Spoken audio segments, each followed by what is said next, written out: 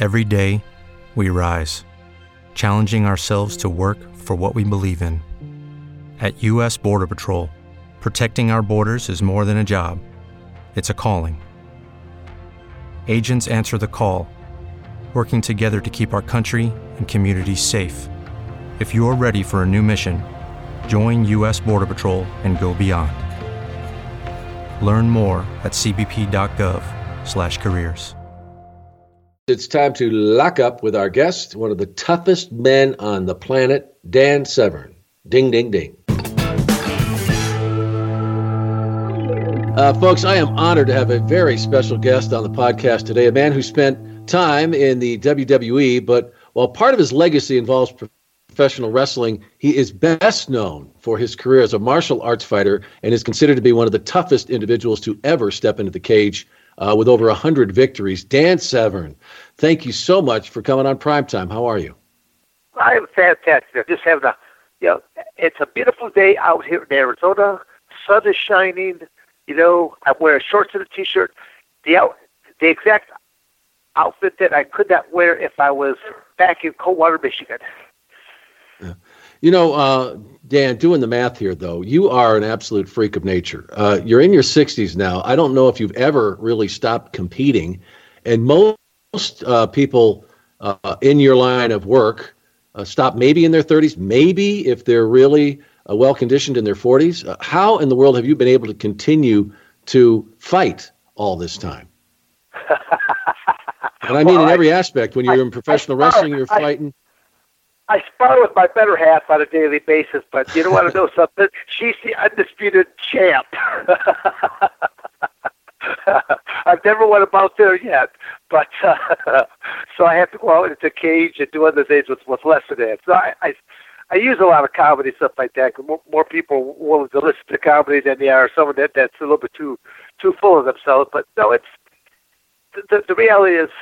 When I started my cage fighting career, and I use that term cage fighting because some of the audience knows it as mixed martial arts. Some of it, the older audience, they know it as NHB, which stands for No Holds Barred, and that's what it was known as when it first began back in 1994. And I've been involved with it ever since its inception, and I'm still a part of it even today. I mean, I look at like the Ultimate Fighting Championship, the best known MMA company in the world. They've had, I believe, 4 different ownerships. I've worked for all 4 different ownerships so far, and I think I'm probably the only one that could say that. But it's because I don't BS people. I pretty much I'll say that I'm not everyone's cup of tea, but I'm more of an acquired taste. But you know where you stand with me at all times, because if you ever question it, just ask me and I'll let you know. Backing up here now, and we're talking about just the incredible condition that you've really been in your whole life. You grew up. Sean, let me cut you off right there. Really? I mean, it's people are amazed at what I've done. Especially when you look at the age. Let's keep it really real here right now. The reality is I started a cage fighting career at 37 years of age, just before turning 37, but close enough to simply say, 37 years of age. Nobody starts a cage fighting career at 37. They retire then. You retire from, yes, but that's when opportunity presents itself. So in my mindset, I said, well, let me try this. I'll try it one time. Well, one time went okay. I go, well, let's try another. Well, 1 year led to 5 years, led to 10 years, to even a 20-year career I had with this. Even in my final few years, when I'm realizing I'm older than most of my opponents' fathers, I started realizing maybe I better exit. Well, not really so much that, but I'm seeing opportunity. My brain is saying move, but by the time the wire goes from my brain to my body is saying, okay, that's not a good combination. Because when you lose in mixed martial arts, you are taking physical damage, physical harm, and I wanted to know that when my career comes to an end, I want to have most of my mental faculties. I want to be able to move around physically to the best of my ability, knowing that my biggest competitor or my biggest competition is going to be Father Time. He's the undisputed champ. I just want to stay in the game as long as possible, but I want to have quality of life as well. So really, to answer your question, what is one of the main reasons for Dan Severn's longevity in such a harsh sport? And that is not trying to be something that I was not. I was a world-class wrestler, and when I walked into that octagon, I told myself, do not deviate from. I'm not going to sit up there and try to put up my fists like I'm the Dukes of Hazzard right now, because it ain't going to happen. I started my amateur wrestling career back in 7th grade in 1969. I didn't start a cage fight career until 1994. Even if I stopped wrestling altogether, the scale was never going to balance on out.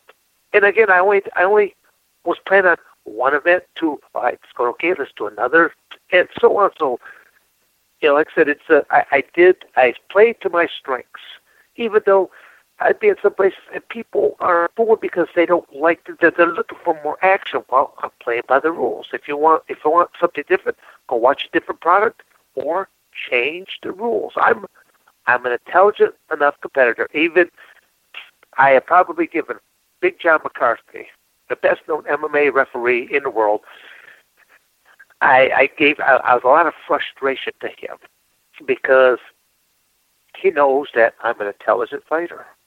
When he first you see, I have a gift of gab, and I go from one tangent to the other. I go, the first time I met Big John, I was inside the octagon. Didn't figure that one out. Now, did you? John is very professional. He comes up to you, the fighter, and he goes through his shtick of, if you're in trouble, he says, I'm going to be speaking to you, and he goes, I'm going to need some kind of reaction, whether it's going to be a visual or a thumbs up or something like that to know you're still in the game, otherwise I'm going to be stopping the match. I mean, he's very, very thorough about what he says to you. And then at the end of it all, he always says, are there any questions? And then he turns from you to your cornerman, then to go into the shtick that he does with the cornerman. So my first time there, I don't really know the whole shtick, so he's going through it. And he gets to the point there, are any questions? I can't think of nothing. So as he's turning away, I simply just blurt out, where did all that money go that my parents paid for piano lessons? And he said he heard it, but when he turned back to me, he figured it couldn't come from me because I got my game face on. And then the second time, because again, to educate the audience, is it's all single matches today. They don't really want you doing multiple matches in a 24-hour style. Exactly. So, back then we're talking about the 8-man tournament, 3 matches in a night. So, by round 2, he's coming up and he's going right into the same monologue. I realized, same shtick is coming here again. So now I'm prepping myself, and so now it gets to the point. Are there any questions? I go, yeah. If you would just give me the winning lotto ticket numbers, I wouldn't be doing this. And he looks at me, shocked, knowing that this is the same guy that just said that comment to me before about where did the money go for piano lessons. And so I get that his wife, Elaine, was the travel coordinator at that time for the UFC. He's telling her that I'm crazy and nuts, and well, as they get to know me, I'm having dinner with them, the family home 9 years. She knows that no, I'm not nuts. I'm very confident in what I do, and I'm very, very relaxed. They've actually had some doctors check my heart rate, and they are shocked as to how low my heart rate is before walking into an athletic contest where you could do everything except bite a person and stick a finger in their eye socket. Amazing. You mentioned about wrestling, and it's kind of like the base of your career. That you said you never, really got too far from that, no matter what you were doing. But you were an incredible athlete as a kid. I mean, you were, an All-American. You were the professional. The wrestler of the year in high school, of the National Wrestler of the Year. Has that, that early on to that, did you realize you had a gift? Because I know you kind of did it accidentally. A coach asked you to step in, but did you immediately realize that you had a talent for this? I would say when it came to wrestling, I started realizing I had another option. What I mean by that is that, as I'm in my freshman year in high school, I read my very first amateur wrestling magazine ever. Mm-hmm. My high school wrestling coach was also a history teacher. No, excuse me, government teacher. And he had a stack of magazines. Well, I just happened to see this stack of these amateur wrestling magazines on his desk, and I said, "Do you care if I read a couple of these?" And he goes, "Oh, be my guest." So as I'm, perusing through and reading article after article, it expanded my mind because at that time, I simply just did whatever the coach said to do. But then as I'm reading these magazines, there's articles about, stretching exercises for wrestling. There's weightlifting programs for wrestling. There's vitamins. There's nutrition. There's, the setting of goals. There's, the psychological aspect. I mean, I was like, wow. I was simply blown away because at that point, like I said, I did everything else. I was just doing whatever the coach told me to do, but now I'm realizing there's so much more to this. One of the first things I did was I set a goal to be the first freshman ever at my high school to make the varsity team. Again, it's a comical story, but I achieved my goal. My point here should be to answer your question is that by my sophomore year, at that point I'm thinking, well, gee, in a couple more years I'm going to be graduating out of high school, and how am I going to go to college? Because my parents, I have 7 other brothers and sisters. Asking my parents to pay for college was not going to be the equation. I mean, they got 8 kids just to take care of first place. That's not going to happen. Yeah. So I kept thinking a couple of my buddies had older brothers who, upon high school graduation, went into the military for I believe it's a 6-year stint, came out and went to college on the GI Bill. So I think to myself, that's what I'm going to do. Option number 1, done. But by my sophomore year, I'm starting to have some success to where the very first of the colleges are taking notice of me. So now I'm realizing, we've got option number 2. We've got possibly a collegiate scholarship right there. And that's when I started putting even that much more effort into my collegiate career, my high school career, and going to more camps, clinics, and things of that nature. I really should say I did that even during my freshman year. That was my first year going to camps. That was between freshman and sophomore year, and like I said, just learning more knowledge, and then and just knowing that I liked that opportunity to walk out on that mat, knowing that it's mano a mano. I love. You really only know about my amateur wrestling career, MMA career, professional wrestling career, but I love the sport of football more than anything. Oh, really? And I during my high school career, during the fall I played football, in the wintertime wrestling, and in the springtime track and field. And the track coach was pissed because he knew that I did the track simply just to stay in shape, because once the high school wrestling season come to an end, then the spring and summer season would kick in for wrestling, and so I just kept doing the track as a conditioning thing. But surprisingly, I was not half bad at the hurdles. I was actually even better yet at the shot, the discus, and the funny part is, even as our shot putters, we would run the 440-yard relay team, and they're all carrying batons, and we would actually have to carry a 12-pound shot put, and we actually beat teams, and we had to hand off a 12-pound shot put. So again, not that I was a blazing speed, because but for a white kid, yeah, I was. Okay, I'll put it like that. Yeah. So, but your focus became wrestling, and you were starting to get very recognized. As I mentioned, you were the outstanding high school wrestler in the nation. I guess I don't know if that was your senior year. So you get a scholarship. Was it Arizona State that did you have several offers or? Well, in in 1976, my senior year in high school, I was the number one recruit in the country at my weight class. I even had a congressional nomination so I could go tour for the Air Force Academy in that as well. So I was a jock with a brain, is what I tell people, because I put a lot into my academics as well. I mean, even at when I went to sign up to go to Arizona State University, I had to walk in the way there with the Student Athlete of the Year award as well. Mm-hmm. So, cause I'm a big believer that even now, I try to teach it to young people that your athletic career will only go so far.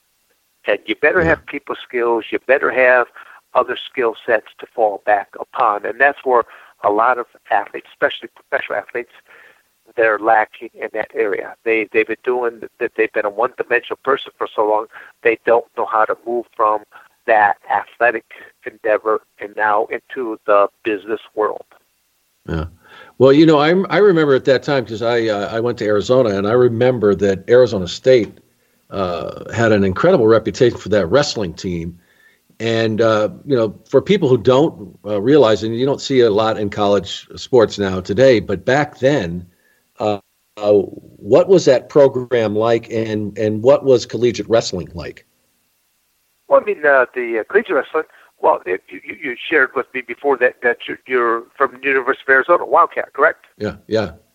Well, University of Arizona, they had a program in wrestling, I think, up until, was it? I think it was in maybe the mid-'80s, I think, is when they ended up losing, either mid-'80s or mid-'90s, that they ended up losing the program there. I'm trying to think. I could be off. But Arizona State, though, they were a powerhouse. I mean, I just remember them being well known for their wrestling team.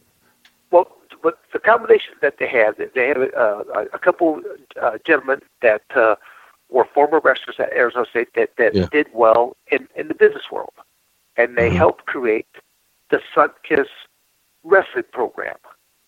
And the Sunkiss was basically, there was a theme. And the theme was, how can we take our wrestlers from the womb to the tomb and even giving them opportunities? So that was one of the reasons that I ended up signing with Arizona State University, is that, I came out for my recruiting trips because I took, at the time, I don't know if that has changed or not, but at the time, you were only allotted 6 recruiting trips. So I took all 6 recruiting trips. I went to major schools of Iowa State, Wisconsin was a powerhouse. I think Ohio State was another powerhouse. So I ended up going to all the powerhouses and seeing what they had to offer, and I made it well known that I wanted the best of both worlds. I wanted to be involved with a good collegiate program, but I also wanted to be involved with an international wrestling program, because I always felt that I was a better international wrestler than I was doing what is known as folk style. Folk style, we are the only country in the world that does folk style. Folk style is what we do at our junior high, our high school, on the collegiate level. The rest of the world does freestyle or Greco-Roman. These are the 2 styles that are competed on an annual basis at the World Championships and every 4 years at the Olympic Games. So as a whole, the United States is behind the times when it comes to freestyle Greco, because for the first 20, 21 years of your life, you're doing folk style. Then upon collegiate graduation, you are already at that 21, 22 year mark, to where now your only opportunities to represent your country is in freestyle or Greco. But I took to it in like I said, literally in my freshman year in high school. I started just doing a lot of different things, because we knew that the more experience I could get, whether I'm doing folk style, freestyle, Greco, it's still taking people down and putting them on their back, but each style is just a little bit different in how they set up the set of rules. But like I said, in '76, I was the number 1 recruit in the United States. I come out to Arizona State. I meet one of the former wrestling alumni, and they basically said, you signed with the Arizona State University, and he'll start up a freestyle wrestling program. So I always tell people, I am the original Sun-Kissed Kid. Sun-Kissed Kid. Yeah, that was in 1976, and boy, what a legacy of that program with the 55 Olympic medalists and so many other great champions, U.S. national champions than any other wrestling club. And you were the original. I mean, that's where it all started, right? Yeah, with you. Yeah, that started with that program. I mean, it's an incredible club program now. I mean, it's rated I think probably in one of the top ones in the country, just for the opportunities that it has given. It's got ongoing programs that is utilized right at Arizona State University. They've helped invest additional money into wrestling room and equipment to where it's when I was going around for recruiting, one of the most impressive schools I went to was Iowa University. I mean, for how many mats that they had out on the floor and how many people could be working out simultaneously. But then they had a weight room that was right there. Then they had a big old sauna room that was right there. Just had all this cool convenience. And of course, they had Coach Dan Gable that was there. And so, I mean, there was a lot of winning combination. That was kind of a tough one. But then even at Wisconsin, I've got Olympic silver medalist Russ Hellickson that's talking to me and goes, I'll be your personal workout partner, every day, 7 days a week, So, I mean, I had some great opportunities that were being presented to me. Again, one of the other positive ways that really kind of swayed me is that I have an older brother, Dave. My brother, Dave, was the very first state champion ever for my high school, Montrose Hill McCoy High School. Mm-hmm. So, he was the first state champion. I became the second state champion. We're probably, in that wrestling room, there was a lot of sibling rivalry. I had to admit that. I mean, he was setting the bar, and then I was trying to come along and trying to break the bar, raise the bar. Really, is what I was trying to do. Not that I was trying to break it, but to me, it's like records are meant to be broken. And I have, and I always tell people, my career is a demonstration of that because I tried finding things out and I go, okay, I'm goal oriented. Even as I'm talking to you right now, Sean, I've got my planner laying right here in front of me.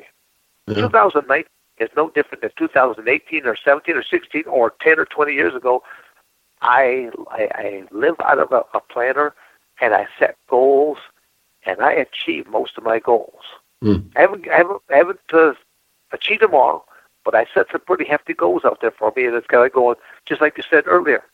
Now, I'm a 60-year-old cat now. I don't look 60. I don't act 60. So if you see me out on the mat still, I don't move like 60. No kidding. But you talk about these goals, and I know that a big one was for you to win an Olympic medal, and you had those opportunities in 84 and in 88. It didn't come to fruition. I mean, when you didn't get a medal, but you were in the trials, and but you said that was really a driving force in your life that changed your life forever. Sean, you and I wouldn't even be talking right now because had everything gone right for me, I would have retired back in 1984. But since things did not go the way I hoped them, I always tell people that for roughly 2 years from that 84 to 86 period of time, I ruled the world. Anyone walked out on the mat against me, I was going to break physically. Yeah. I was going to break mentally. I was going to beat. So when people are amazed at what I did in mixed martial arts, I go, oh, that was called Dan Severn residue. I, scrape off the bottom of your shoe. That's probably what I was giving you at that point in time. But my residue is probably better than what most people could muster up in the first place. I'm not saying to be braggadocious. I'm just, I come from a farming background. I was raised on a farm. My father was not a farmer by trade. He worked in the automotive industry. But we also had a 120-acre farm that I grew up on. So, I mean, it's kind of like a Tom Sawyer type of a childhood because, you name it, it was there to see and to do. I mean, did I know we were poor? No, because there's always food on the table and there was things to do all the time. 120 acres, and I've got a couple different rivers that run through there, so fishing and swimming and building forts and playing, but then there's all this work that you had to do there along with it, because there's fields that need to be tilled, crops that need to be harvested, and Dad, do you like to eat? Yes, I do there, Dad. Well, so do the animals. So so each morning you have to make sure that you go out and take care of the animals before you got taken care of, and then you had to do this all and still walk up a half a mile to catch the bus each morning. So there was structure that was put into my life at a very early age that again still runs to this day. And even when you got back home, you still have to go out and take care of the animals again. And it don't matter. There was no normalcy to it there, because it wasn't a normal, school's done, I go home. No, there's wrestling practice that you go to. So now it could be activity of wrestling practice, or maybe you went to a school meet, or you went off to a football game, or you went off to a track meet. And it might be midnight, 1 o'clock in the morning, but you're still out there feeding the animals, watering the animals. Or one of the jobs I did for 7 years was milking Peggy the milk cow. Well, Dan, you mentioned, about wrestling, and I had an opportunity to work with a lot of MMA fighters doing some television production work a few years back. And I always found it so interesting because I got to do a ton of interviews with them. And the guys that had an amateur wrestling background seemed to be the most successful.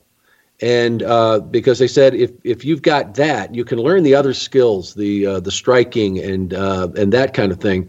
But unless you know the science of the leverage and how you work your weight and how you can take a man down or an opponent down, you've got an advantage right there.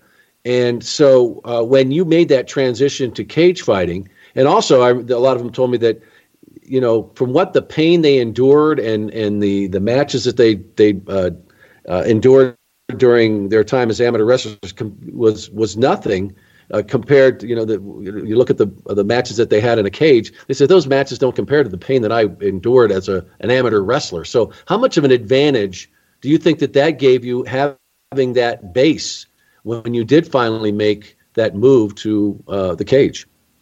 Oh, a great deal of advantage, just for a lot of the things that you just pointed out there. I mean, just talk about the number of matches in a day. Like in a tournament. The current rule right now is you are now limited to 5 matches in a day. 5 max. Now, Sean, the max I've ever did was 17 in one day. Wow. Again, that was during my high school days, and when I was looking to gather a great deal of attention. When I finally had colleges looking at me, I decided to do something almost what I actually thought was crazy at the time. I went my age group, which was junior, anything underneath 18 years of age, but I also went 3 weight classes. 198, 220 heavyweight. You could do that at that time. They won't allow you to do that today. And then I went to the open category, which is anything over 18 years of age, 3 weight classes. Again, 198, 220 heavyweight. So most, the rest of the gym right there had 3 mats, and so I could be wrestling on mat number 1, and then they might be calling me on deck for mat number 2, and in the hole on mat number 3, which means I'm wrestling right now. There's somebody else that's wrestling on mat number 2, but I'm the next match up. And on mat number 3, there's 2 matches before me, and then I will be up. So, but that was when wrestling was my life.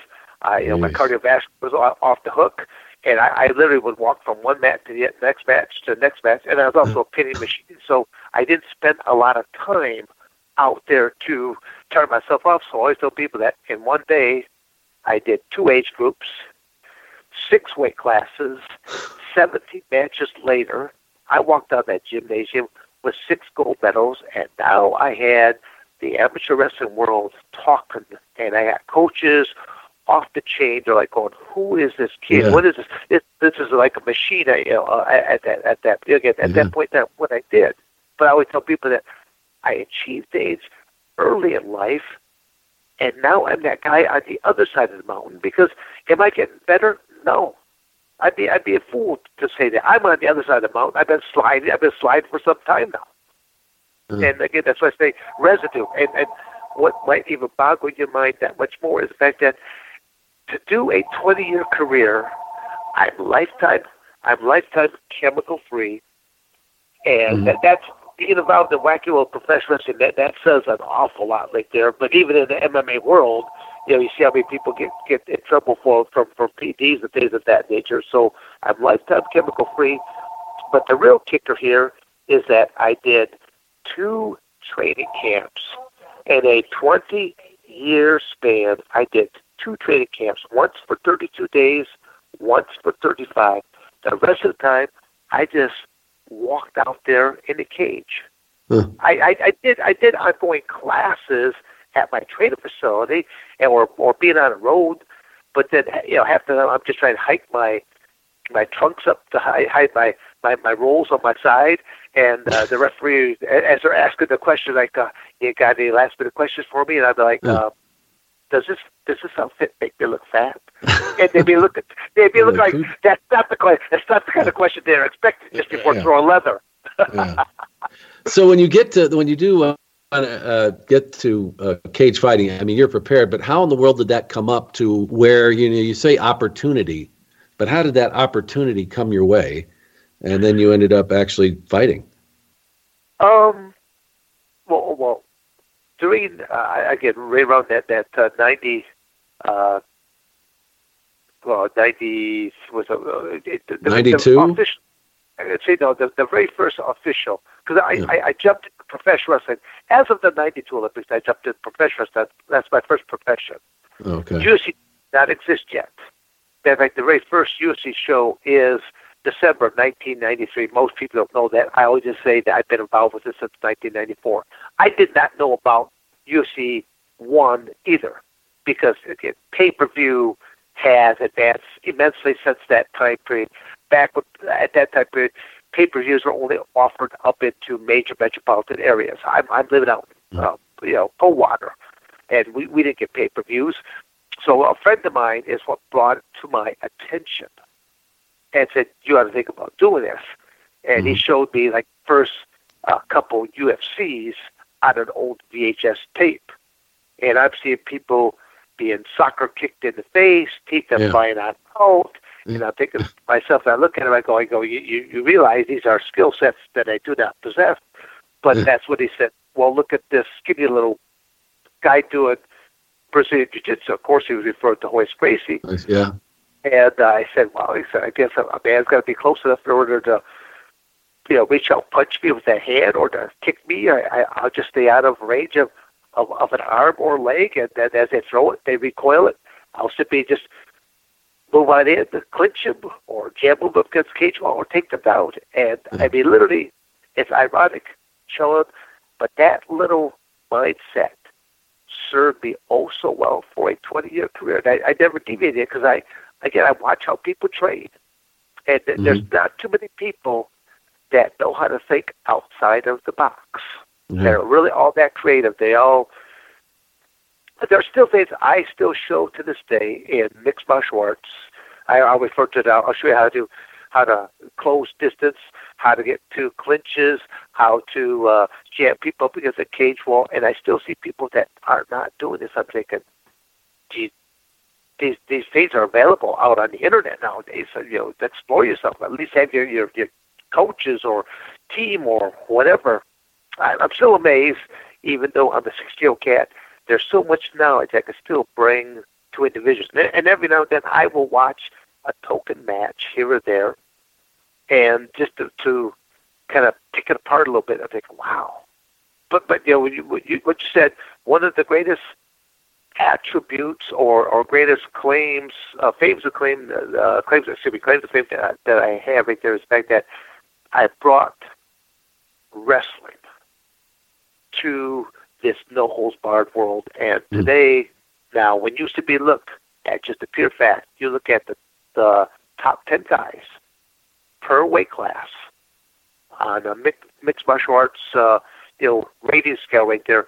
8 or 9 of these guys are from an amateur wrestling background. Not a guy that's there and sat on the bench, because that's why he sat on the bench. But if you have an athlete, a wrestler that was successful in his career, whether that was in high school, collegiately, or on an international basis, there is a work ethic and a mindset equal to none. Yeah. And during that, when you first entered that world, and you mentioned, that it was Wild West, and it was a street fight. I mean, all the rules were you couldn't eye gouge and you couldn't bite. How crazy was it back then? What was that world like? I mean, you got guys that were, just bar brawlers, and Yeah, well, I kept a copy of one of the contracts right there, because I know that people would question that one day, and it even states in smaller print at the bottom of the contract, in the event of your accidental death. Let's see. And suppose you don't bite somebody or stick a finger in their eye socket. There's a whole lot of other ways you could take a man's life without ever violating those 2 rules. Right. So, yeah. And so, I mean, how dangerous was it back then? I mean, it really was human cockfighting, wasn't it? Oh, well, again, if you, I don't know how many of these matches are out on the open internet anymore, but I think a lot of it, especially if it has to do with the Open Fighting Championship, it's on their Fight Pass. But if you saw a match like Gary Goodrich, I'm trying to think who he wrestled with, but he got one guy caught in a crucifix, and he must have thrown, I'll say, 5 to 7 headshots with an elbow. That the man was knocked out by the second one. And his head is like a bobblehead, the way it just flopping back and forth. I thought he killed the guy on that one. But then there's other guys that have been the same way, that you see these head kicks and knees to the head and things of that nature. It's like, as it's slowly changing from from no holds barred to mixed martial arts, they just flip this light switch and it changed across the United States. I could be up in, Montana somewhere doing a fight show, and I'm like I've got my opponent pinned up against the cage up my desk. So I'm like, hey ref, am I allowed to? Here I'm tipping my hat to my opponent, but I'm not allowed to have a rules violation against me though as well. And so, and as the rules were coming out, Big John would touch base with me he's like, okay, Dan, he goes, how do you meet this new rule? Because he simply knows that I'm thinking all the time, and even right now, I can't believe how these fighters are not exploiting the just one current rule right now, and it's elbow to an opponent's head from the 12 to 6 position. Do you know what I'm talking about when I say that, Sean? Okay, so no, if you take me down, you're inside my guard. You are not allowed to raise your hand to the ceiling and to bring a point of an elbow down to strike me with it. This rule is known as 12 to 6. And the clock. If you take me down, I'm laying on my back. I could do the exact same thing. I could raise my hand above my head, and I could deliver an elbow strike right to your head. And to me, it's like, they think from north-south, meaning stand on your feet, from head to toe is a no-no, and yet I can lay on my back and do the exact same thing, and it's okay. So literally, well, back then, what was the craziest event that you ever were involved in back then? Well, I think one of them was when they shut the. It's like there was supposed to be an event in Niagara Falls, and they shut it down, and they shipped us down to where they shipped us to Alabama or something like that to do it, and to do that all in a 24-hour period of time. That was crazy, because we're all up. But as far as no holds barred goes, I mean, was there just one? Well, no holds barred, or being in Japan, being what I turned out that I did not realize at the time. To me, it's like when no holds barred broke, I had all kinds of companies that were simply just contacting me. Here's the absolute craziest one. No, but I get contacted to do a show in Mexico. Mm-hmm. Now, this group wanted to. I mean, they're offering some crazy money here right now, and they want no rules. They want to be badder than what the UFC was. It's kind of like anything goes, and you could actually wear Levi jeans and cowboy boots. Mm. And this event was going to take place in an oversized cockfighting pit. They were going to start with roosters, progress to dogs, and then main event with human beings. Wow. all spilling blood in the same sand. Now again, they're offering me some crazy money. And that's, and I go, let me think about this. So as I think about it, I'm thinking, at the time for the payoff, is it going to be cheaper to pay Dan Severn, or is it going to be cheaper to put a bullet in his head? No, I mean, honestly, Sean, that's what crossed my mind. I go, and yeah. I turned it down. Yeah. Well, if you would have lived, it would have been a great story, don't you think? That would have been some story to tell. But it eventually, I mean, money was not really great at that time before it became what we know today as the UFC. And sure. I know that Ken Shamrock has mentioned before that that's kind of what drove him away from the sport for a while, and he ended up in professional wrestling. What, at that point in time, what was it that you stepped away from it or got into professional wrestling?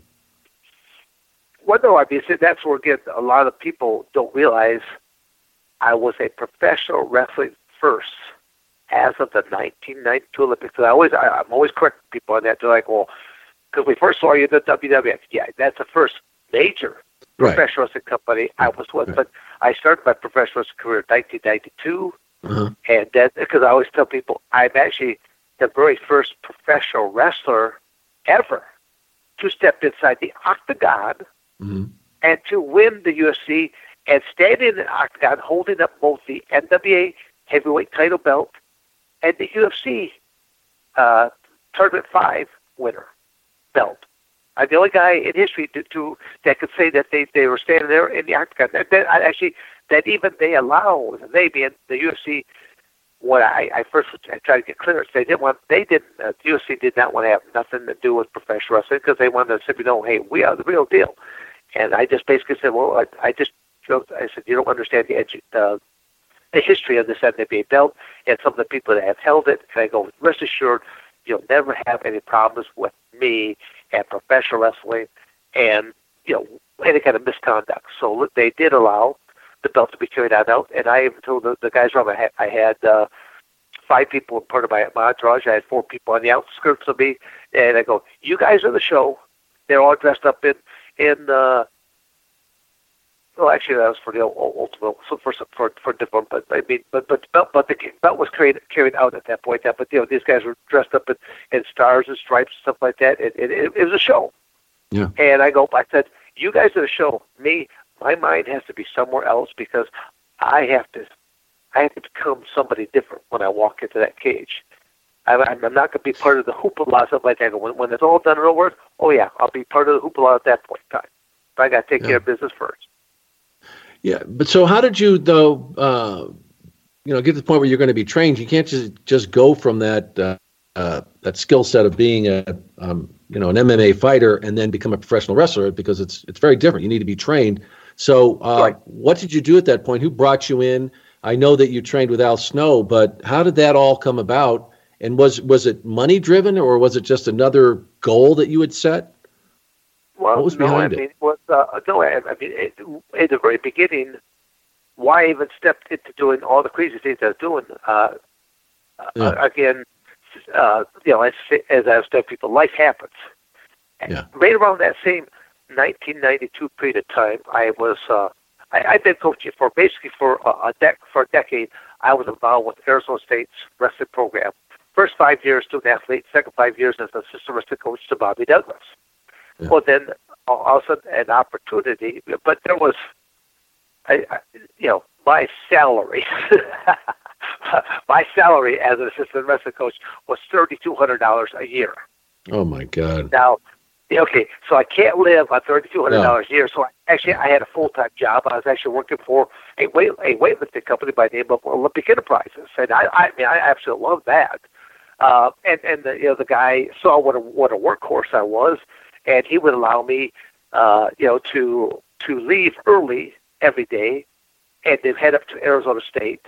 And a lot of times I was making deliveries on my way to Arizona State. I was driving a company vehicle and making deliveries, then going right to Arizona State, dressing on out, and helping to run practices.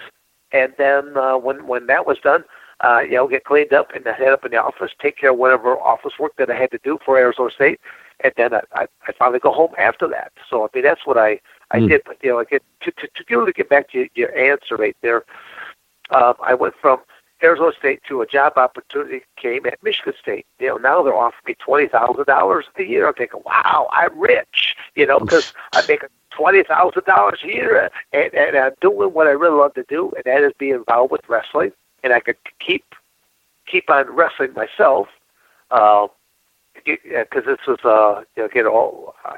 forget the exact time frame, but that was just a great opportunity for me to be involved in sport. And I'm doing this at the Big Ten. The Big Ten was and still is the heartbeat for amateur wrestling. So I get to go back to my home state. So a lot of days, they didn't really work out the way I was hoping they would be right there. I was with Michigan State program for a couple of years. I leave. I put in my degree to work. So I'm commuting 7 hours, and I'm seeing my family 1 day a week. So I'm just making a long story short that when I get this opportunity now, I'm commuting 82 miles. I'm doing a shorter commute instead of 7 hours. I'm now only commuting 82 miles. Yeah. And the guy who hired me, I'm living in Owasso, Michigan, and I'm driving to Albion, Michigan, and I'm working every day, and I'm still trying to wrestle because now on my way back home, I'm stopping at various colleges and various programs, getting a workout here, getting a workout there. And I'm trying to still trying to make the 92 Olympic team. And all I know is that the guy who hired me for this job in Albion, Michigan, he went on to bigger, better things down in Coldwater, Michigan. Mm-hmm. And he knew the good job that I was doing with the previous company, so now he offers me more money.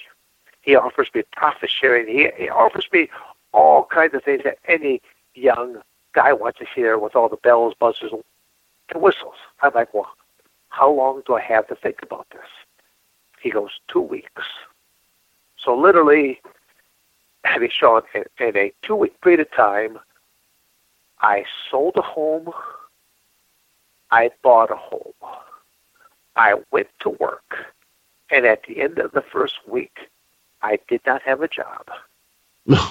And I bought a bigger home, all based upon salary and all this kind of stuff. And I mean, and this is back in the 1992 period of time, and the United States was in a recession, borderline depression.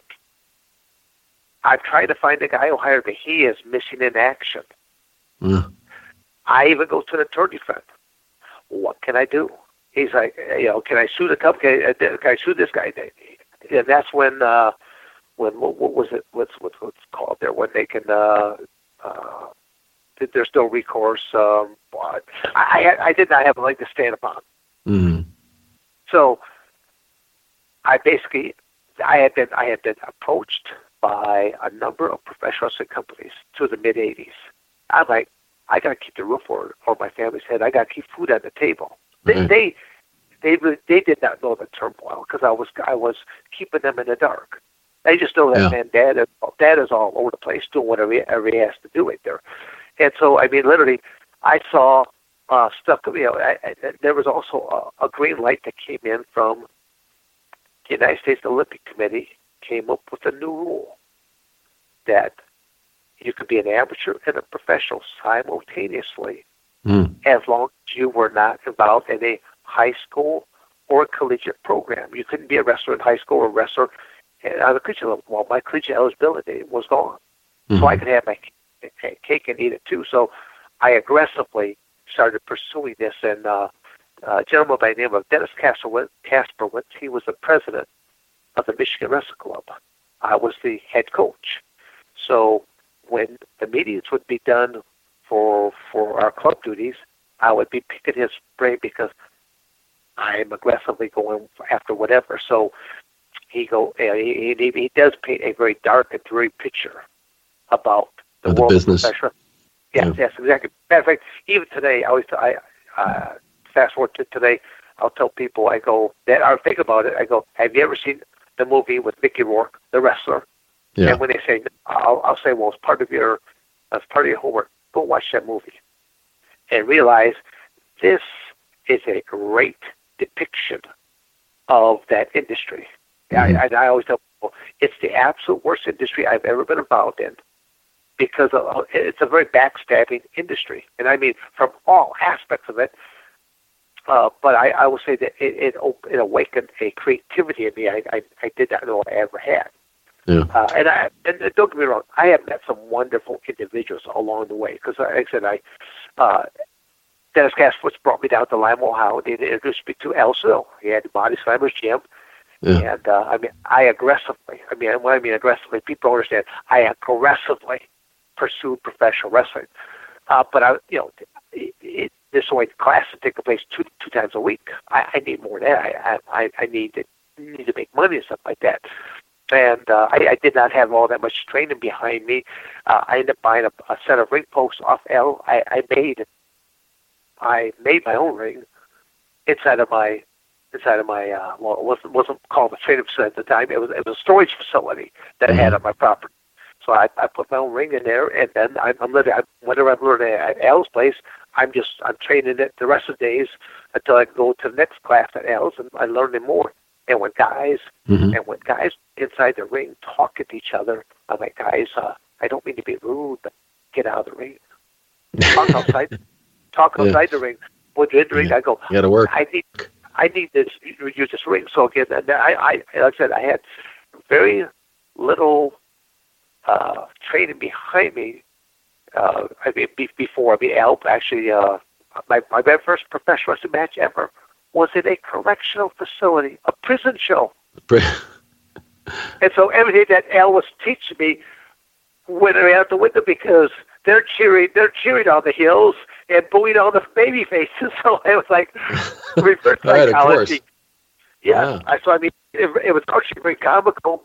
From that, that's kind of a long-winded answer there too. But I go from doing this professional wrestling and literally, when I finally see my payday after doing this, I'm realizing there's no money in professional wrestling.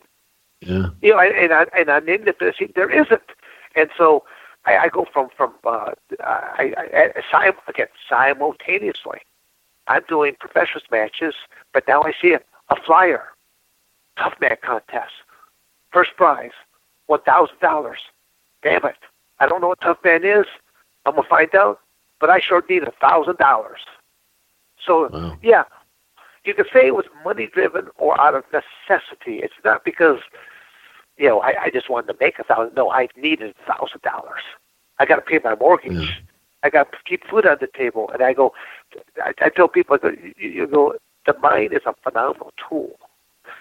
And to run as many years as I did, I always carried a picture of my kids and my family. That was the one picture I've always, as I'm about to walk in that cage or do it, I take a look at it. Why am I doing this? And then as I look out there, I go, I feel sorry for you because you stand between me and success. No hard feeling for what's about to happen. I'll shake your hand before, I'll shake your hand after, but I'm about to discombobulate you in the process. And that's really what I did. Yeah, and you continue to fight. You did. We're in both worlds. I was doing both. People would not realize, as my planner, when I tell people I'd be on the road for 20-some odd days out of a month, I'd be on the road. And as I woke up in the morning, as I'm rubbing the sleep out of my eyes, I'm looking around me and I'm thinking, where am I at? And what is my function there today? And I have to look at my planner and realize, tonight I'm a professional, sir. No. Tonight I'm going to climb into a cage. No, I'm going to walk out and I'll be teaching high school wrestlers. No, I'm going to be working with law enforcement. And you talk to me now, fast forward 20 years, I still have that plan laying out in front of me. And I'm still... But Dan, was it tough in those matches when you were going, you know, like I said, you were doing cage matches at the same time, and then you might do a professional wrestling match. I mean, how did you separate the shoot from an actual fight when you were doing these matches, you know, the professional matches? There were times when you were stiff and didn't mean to be because it was just instincts? Well, no, were you able to separate it? I mean, I liked, I enjoyed each one for what they represented. Now, I always would tell the guys that I'm working with on the professional wrestling. I said, you know, it's one of the drawbacks with working with me. I says I'm an awfully snug wrestler, and there are some of these guys that they're very loose and very soft. I mean, hence, you know, when you see wrestlers that they shake hands, I can't stand that handshake when they put up those two or three little fingers. They do a little handshake. I always shake their hand like a man. And their eyes get big, like going, oh man, this guy's gonna be a good night. No, I go, I mix the two words, shake the hand like a man, look me in the eye. I said, I understand, and you understand, or you better understand. We're out there to put on an athletic performance. Yeah. I, you know, and I'm gonna work with you, but I go, it'll be snug. But okay, it's gonna be snug. It's a nice word. Yeah, okay, but you will never be in safer hands. I mean, let me. I know I'm gonna go off to one more story on it, but let me. I gotta share this one with you because I had a gentleman contact me during the same time period right here, or maybe a few years after that time period, but all during the same, I'll say, crazy decade of my life right there. That he calls me up. He goes, "Do you do private lessons?" I go, "Yeah, but I'm not a big fan of it." I go, "Because I'm so grappling orientated. To be a private lesson is a total of 3 people, me and you and one other person." He goes, "Well, why is that?" I said, "Well, because it's all grappling related." I go, "I want you to feel it, but then you need to see it. So I need to show it on somebody else. But then I want you to do it to me to see, am I feeling what I should be feeling while this move's being applied?" So hence I say, you know, a private lesson to me is 3 people. And basically, he says, "Well, I'd like to sign up for maybe a private, maybe 2." You know, kind of really apprehensive about that. I go, fine. So basically, he comes on out, and I'll say 10 days later, he finally leaves. Each day, he's taking a private class, but then he's blending into my normal classes. And each day, I'm getting to know him a little more, and he's opening up more and more with me. And as he's opened up with me, he goes, "You realize," he says, "I own a Gracie Jiu-Jitsu franchise." Yeah, so now he's telling me all the inner workings about how the franchise works, stuff like this. And he goes, he said, "If they knew that I was taking private lessons from you, they would yank my franchise." I go, "Who am I going to tell?" I go, I'm not going to tell anybody. And he goes, what do I tell them where I've been? I go, "Tell them you've been on vacation." He goes, "But what about all these techniques and tactics and moves that you show me?" I go, don't just go back to your school and you know, showcase everything at once. I go, just, you know, I said, show one thing here, show one thing there.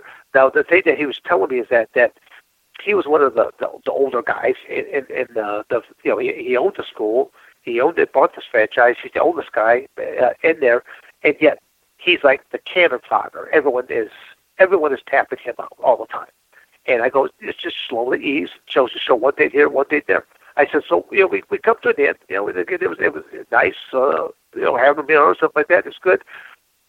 But I go, give me a phone call back in about a month. I'd like to kind of hear how things go for you. So basically about a month or so passes, he calls me up, and he is laughing up a storm. Mm-hmm. And he says, I did exactly what you said. I go back, and I'm just rolling with different guys, and I just pull a technique here or technique there, just kind of ease it out there. As you said, he said, over the course of the past month, he goes, I have tapped out everybody in my room. Yeah, and now great. They all want to go on vacation. They want to know where you went. To wherever I went to. That's great. So tell me about your experience with, you work your way up, and then you get to the National Wrestling Alliance and end up a champion there. Tell me about that experience, and then also the Smoky Mountain Wrestling that you were also involved in, because it kind of started that relationship with you and Jim Cornette. Well, yeah, I'll say that Jim was, I'll say very gracious for, allowing him to use Smoky Mountain Wrestling. I mean, that's the first time I ever get a chance to meet him. Yeah. And I mean, I'll say that, his and my paths, our lives have crossed paths on three very important time frames in my life. And Jim has been right there just to support me a great deal. Even, I should say, a fourth time, because even the one was more recently when he basically was going to be retiring as a manager. And the one of the shows that he was at, he found out I was on the card. And when the promoter asked me, he goes, who would you like to manage as what might be one of your last? And we found out when I was on the card, he goes, Dan Severn.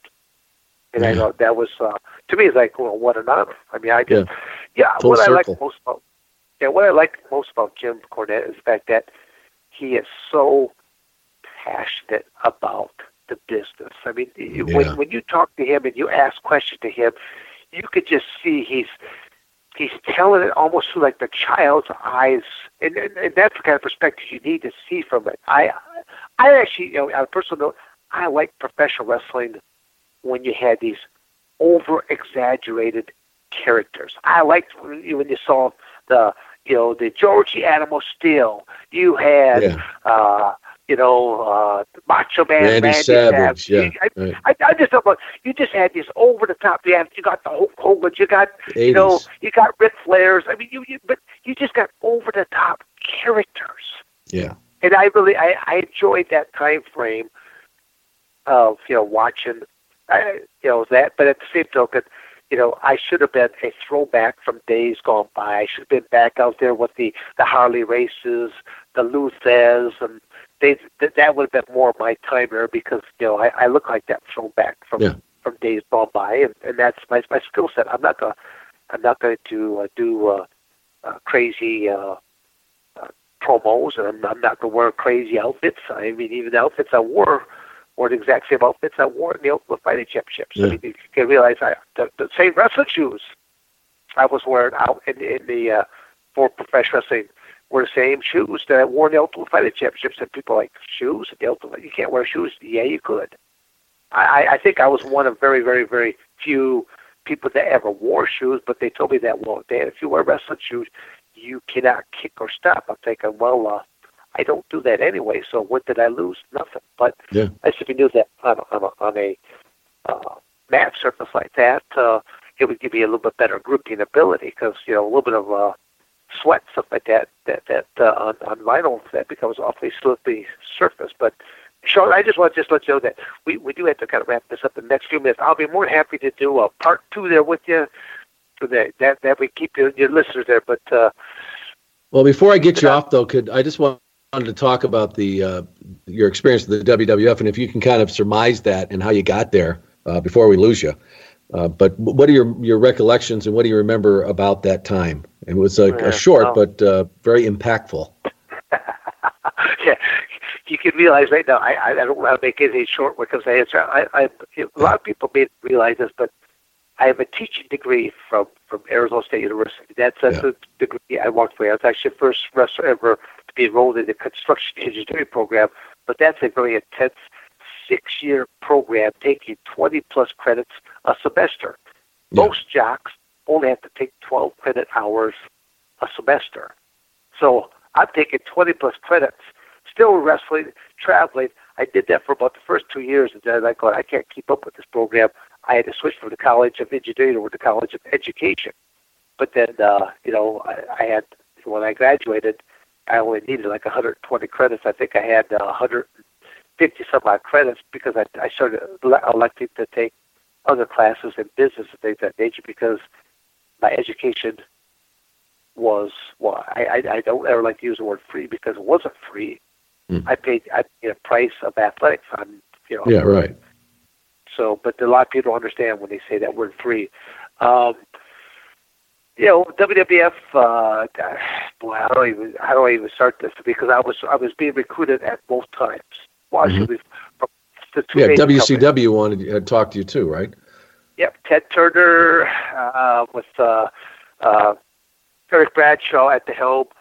So I basically went to both organizations to hear what they had to say. So it was kind of cool because I always tell people I didn't call them; they called me. So it was kind of a cool situation. And I mean, really, just hit the high notes.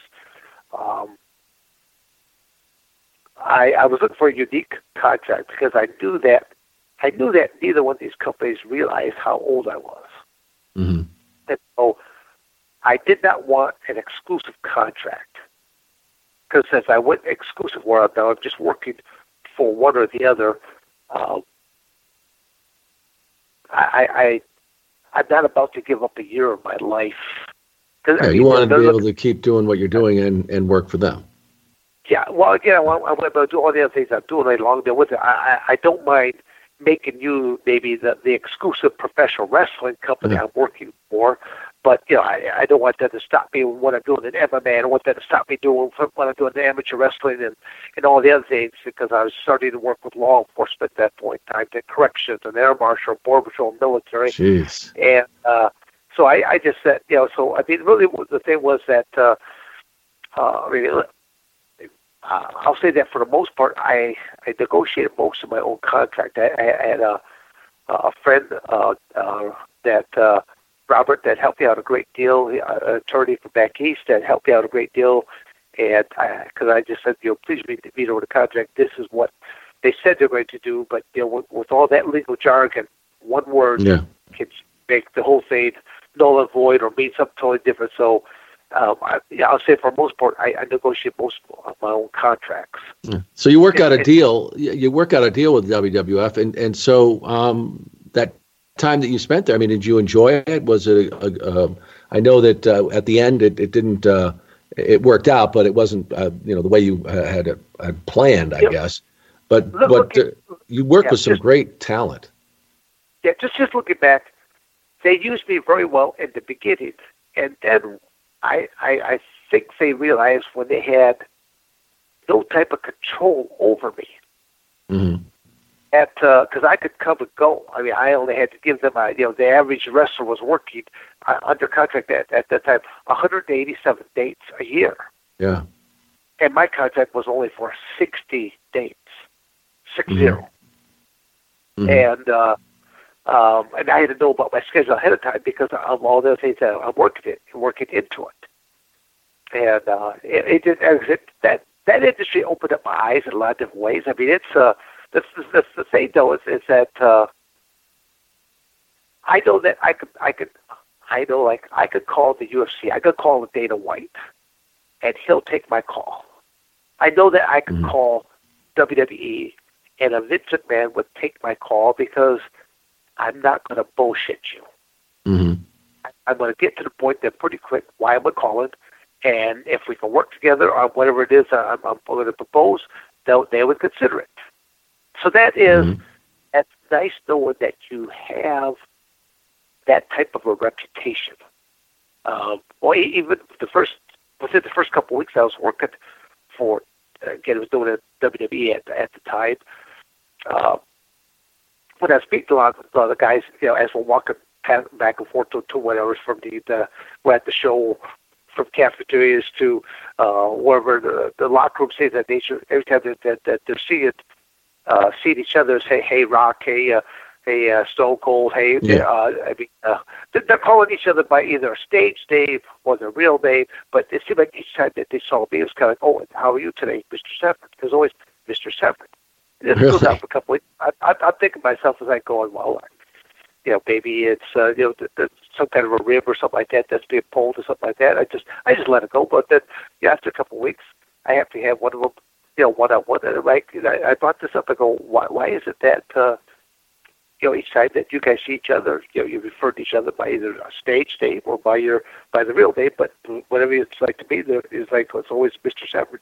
He looks at me, he goes, dude, you're from the real world.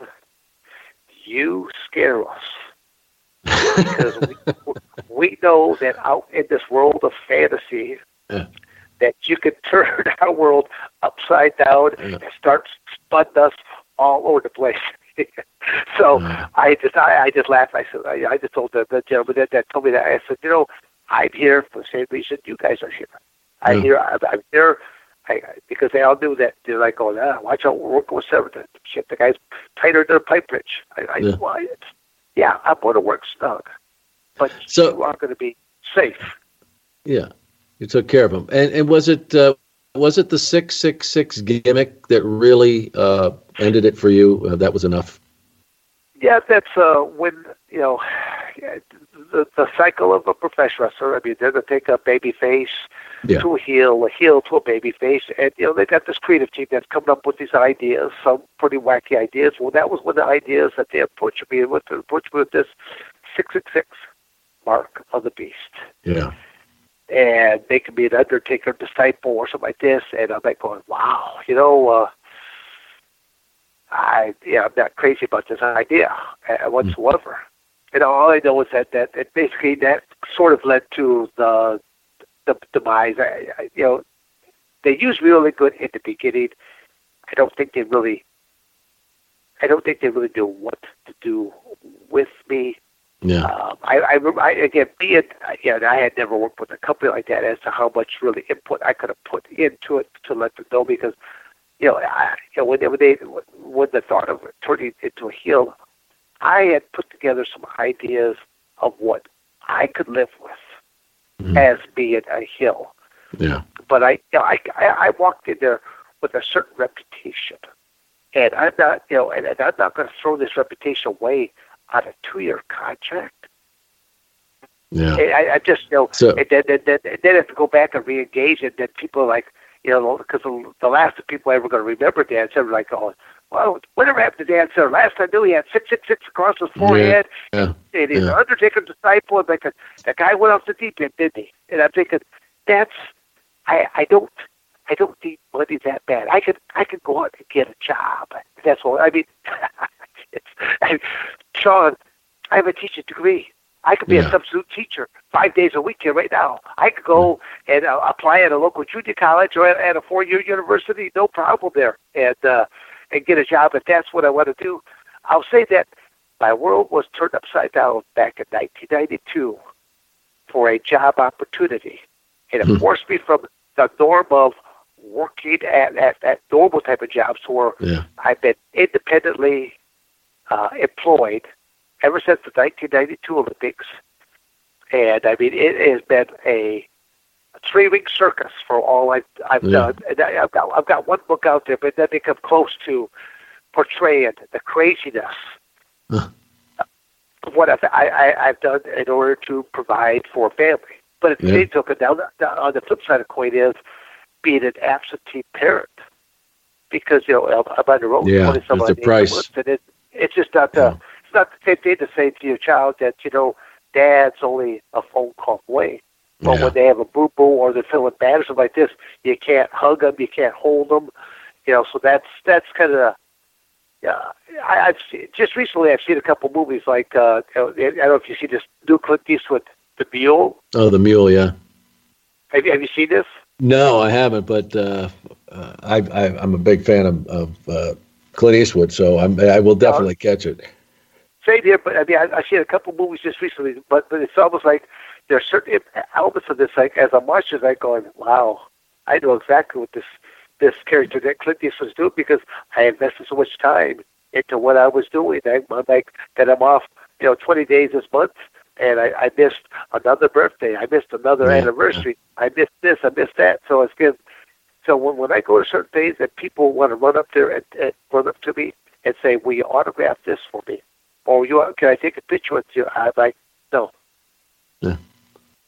And then they're like, well, why? I said, because you haven't paid the price. I have. Yeah. Well, Dan, quite a legacy, really, and all these years that you've done this and still making your mark. But I really want to thank you for coming on. One question I do have for you, though, for just the last question here is, a lot of people wonder. I mean, you've been in with over 100 victories in MMA competition, and a lot of people wonder, like, why does somebody step into that ring, face another man, or face, and the goal is to win, but it's more than physically defeating a man. Why did you do it? What was your driving force? I mean, I don't think you were in there to hurt somebody. No, it's again, I've had several careers. So professional is one thing, that's the sports entertainment part. In the world from no holds barred to mixed martial arts, to me, I looked at it as an athletic contest. Basically, a physical game of chess where checkmate is going to hurt. And I was always trying, I'm always speaking from my perspective. Mm-hmm. I have tried to win a not-so-nice contest the nicest way I possibly can. I've been involved in several matches where I know that I've got my opponent rendered helpless, and I'm looking up at the referee like, why are you not stopping this match? Matter of fact, one of the most classic ones is in the Ultimate Fighting Championships. The first time I'm facing Oleg Viktorov, the Russian Bear. Because, I mean, it's the first time they had ever seen knees being dropped on the forehead of a human being. And, I mean, there was so much blood that flowed off of Oleg's forehead. It filled up his eye walls to where he couldn't see me. I could drop knees, and he would have seen him come without in. And if anyone ever gets a chance to review that match, that's for UFC number 5. And you'll see 3 distinct times where I stop and I look up at Big John, look up there like, why is this match? And continue on. And even when Oleg finally turns his head sideways to let the blood run out the corner of his one eye and out the corner of his nose, and he exposed his temple, and it didn't even cross my mind. Drop a knee now, but if I dropped a knee now right into his temple, I could have potentially killed him. Yeah. And to me, it's like going, I want to win, but I'm not there to do something like that. I always tell people, I've only ever had one match in my entire career where I'll simply say this: evil begot a greater evil. And I'm going to stop at that note so that we have a little cliffhanger. So if they want to tune in to our second interview, how's that? That sounds great. All right. Dan Severn, thank you so much for joining us here on Primetime, and we will talk again. Yep. The little thing I'm going to throw out there is that I do have a website at dansevern.com. SEVERN, dansevern.com.